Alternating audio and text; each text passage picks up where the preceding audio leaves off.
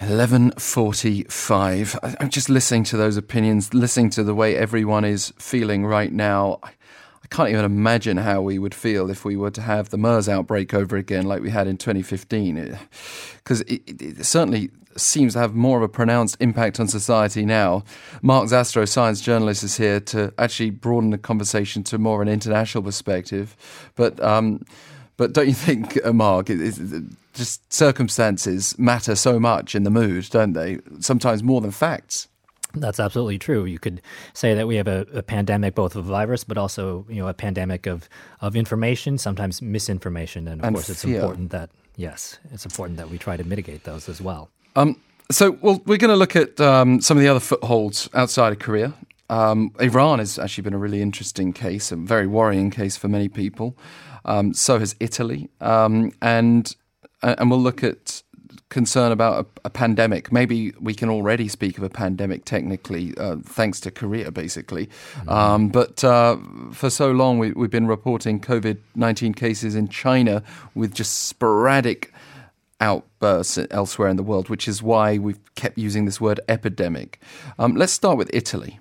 That's right. So since Friday, Italy has gone from 0 cases to 79 cases, and that includes 2 deaths, a man and a woman, both in their mid to late 70s. Now, this outbreak is centered around the town of Codogno in northern Italy. The government has closed off several small towns in the region, and in Milan, which is the nearest major city, all public offices have been closed, and trade shows and even an Armani fashion show have been canceled. And what I guess is particularly notable and potentially concerning about this outbreak is that the man who authorities have traced the outbreak to did not recently travel to China. So it is unknown how he actually contracted the virus. And so much more could be said about that. But let's also talk about the other outbreak that's really on the global radar outside of South Korea and Italy, and that would be Iran with 29 cases, but 6 deaths, right? Which suggests there may be many more cases we don't know about. That's right. The 6 deaths is the figure that many disease experts are honing in on. That's more than any other country in the world outside of China at the moment, and it does suggest that there are a lot more cases that are undetected in Iran. Because of course, we know that the statistics so far show that the fatality rate is about 2%. So if you extrapolate out from 6 deaths, multiply that by 50, you're looking at, roughly 300 cases, which would be 10 times more than what's been reported so far. And authorities in Iran think that COVID-19 may already have spread across Iran to every major city in the country.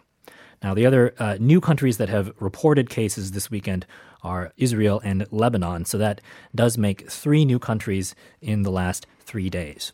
And then, of course, in China, cases are still rising faster than anywhere else. Yesterday, Hubei province reported 630 new confirmed cases and 96 additional deaths, which brings the total in China to over 76,000 cases, over 2,400 deaths. And countries around the world are having to decide how to respond to travel restrictions, whether Korea, for example, should be subject to travel restrictions, whether China should. Mm-hmm. The Korean Medical Association has 6 times issued its stance advising the government to completely limit entry from China.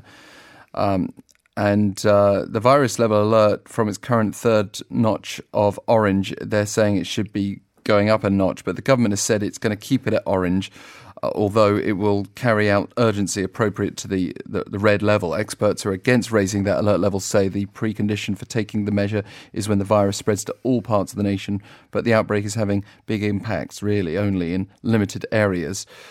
Seoul, to a certain extent, 24 infections so far, Gyeonggi province also, but particularly Daegu and North Gyeongsang province.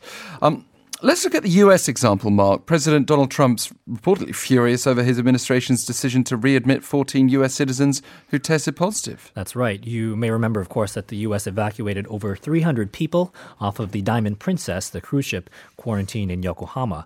But on their way to the Haneda airport, it turned out that 14 of them had tested positive for the coronavirus. This was right before they were about to get on the plane. And the result was a conflict between the U.S. State Department and the U.S.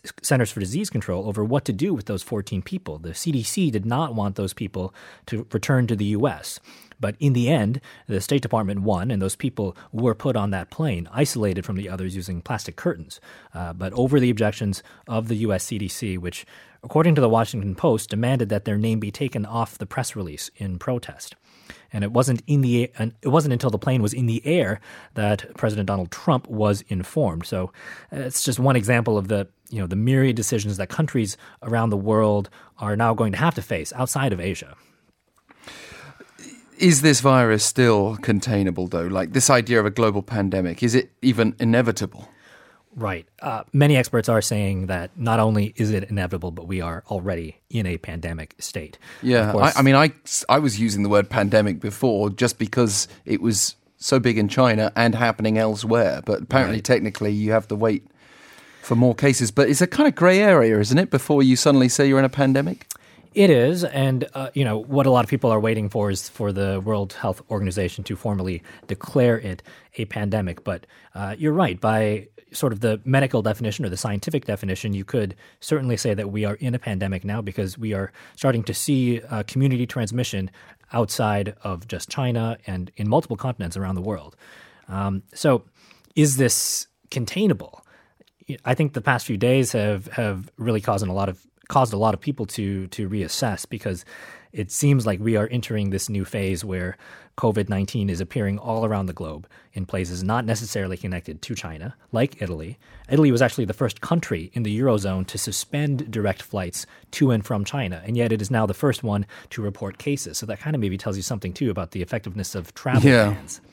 So it's all coming together, and it's painting this picture of the strategy that we followed during SARS, where we just try to stop it at its source in China, which seemed to work at that time. It seems like it's not working with this virus. So on Friday, the World Health Organization's Director General Tedros Adhanom Ghebreyesus said that the window of opportunity is still there, but our window of opportunity is narrowing, and we need to act quickly before it closes completely. Now, that was on Friday, and he was responding to the news of outbreaks in Iran, but that was, I believe, before the reports of the cases in Italy.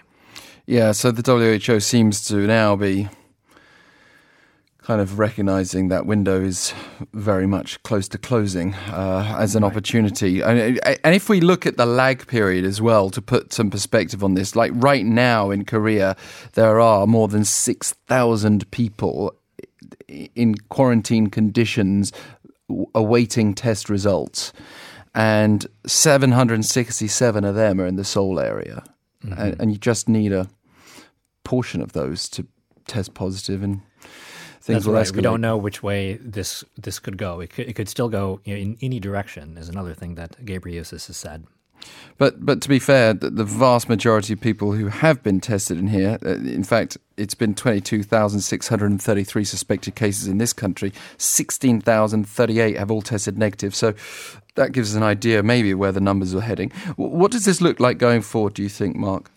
Well, so I agree with our previous guest that, even if this is not containable, in the scientific sense of the word, we still need to maintain a sense of proportionality. We've said all along that this was one of the possible outcomes, that this novel coronavirus could become endemic, like the 4 other coronaviruses that are sort of constantly circulating and causing, the common cold. It could maybe always be here with us. It could wind up being seasonal. Right now it looks like it's behaving like a really bad flu, a particularly nasty flu. And so we may be moving from this containment phase to mitigation. A particularly nasty flu, which in some people doesn't really cause severe symptoms, though. So it's odd in that respect. That's right. But just similar to influenza, right? Normally it does kill a certain number of people. But normally when you get influenza, even if you come out of it completely unscathed, like when you're at the peak of the infection, you feel like it feels bad. You don't want to do anything. Yeah, well, and I think it's a range of there's a spectrum of outcomes, right? And for some people it hits particularly hard, and for some people it doesn't. Okay. Well, thank you for being here, Mark Zastrow, today. It's been a pleasure, as always, having your input, and good luck yourself. Are you going to be doing anything particularly different, do you think, in the coming days? Just the standard procedures of washing my hands. Well, let's get a bit more in the way of standard procedures, shall we? This is the advice from the Korea Centers for Disease Control and Prevention. Wash your hands with soap and water, especially your palms and under your fingernails. That's the sort of advice all our grandmothers should be giving us anyway, I think, even at the best of times. But also, here's some more common sense. Cover your mouth with your sleeve when coughing. It's not really pleasant to cough into your hands, I don't think, anyway. Wear a mask when visiting health facilities, particularly if you have respiratory symptoms yourself, like coughing. Inform your travel history to medical staff when visiting health facilities. Some of them will be surveying you anyway when you enter. Consult with the KCDC call centre at 1339. That's 1339 if you're suspected of contracting this disease. Recommendations when travelling to China would be don't touch affected animals, like that could be poultry as well. Avoid visiting local markets and health facilities there. Don't contact people who themselves have a fever or respiratory symptoms. Do wear a mask when coughing, again like here. Cover your mouth with your sleeve when coughing and comply with personal hygiene recommendations. Report the health questionnaire upon arrival after travelling to infected regions in China. And if you have a fever or respiratory symptoms, again, that number 1339. We will have much more on this outbreak tomorrow, this morning from 7 to 9 a.m. I dare say, based on the last few days' pattern, we might end up in a situation where we have a few more cases to report. We're just getting news of 11 more confirmed in Busan, so 16 in total there. Stay with us for far more details on TBS EFM, bringing you accurate news as it happens and doing our best to battle misinformation.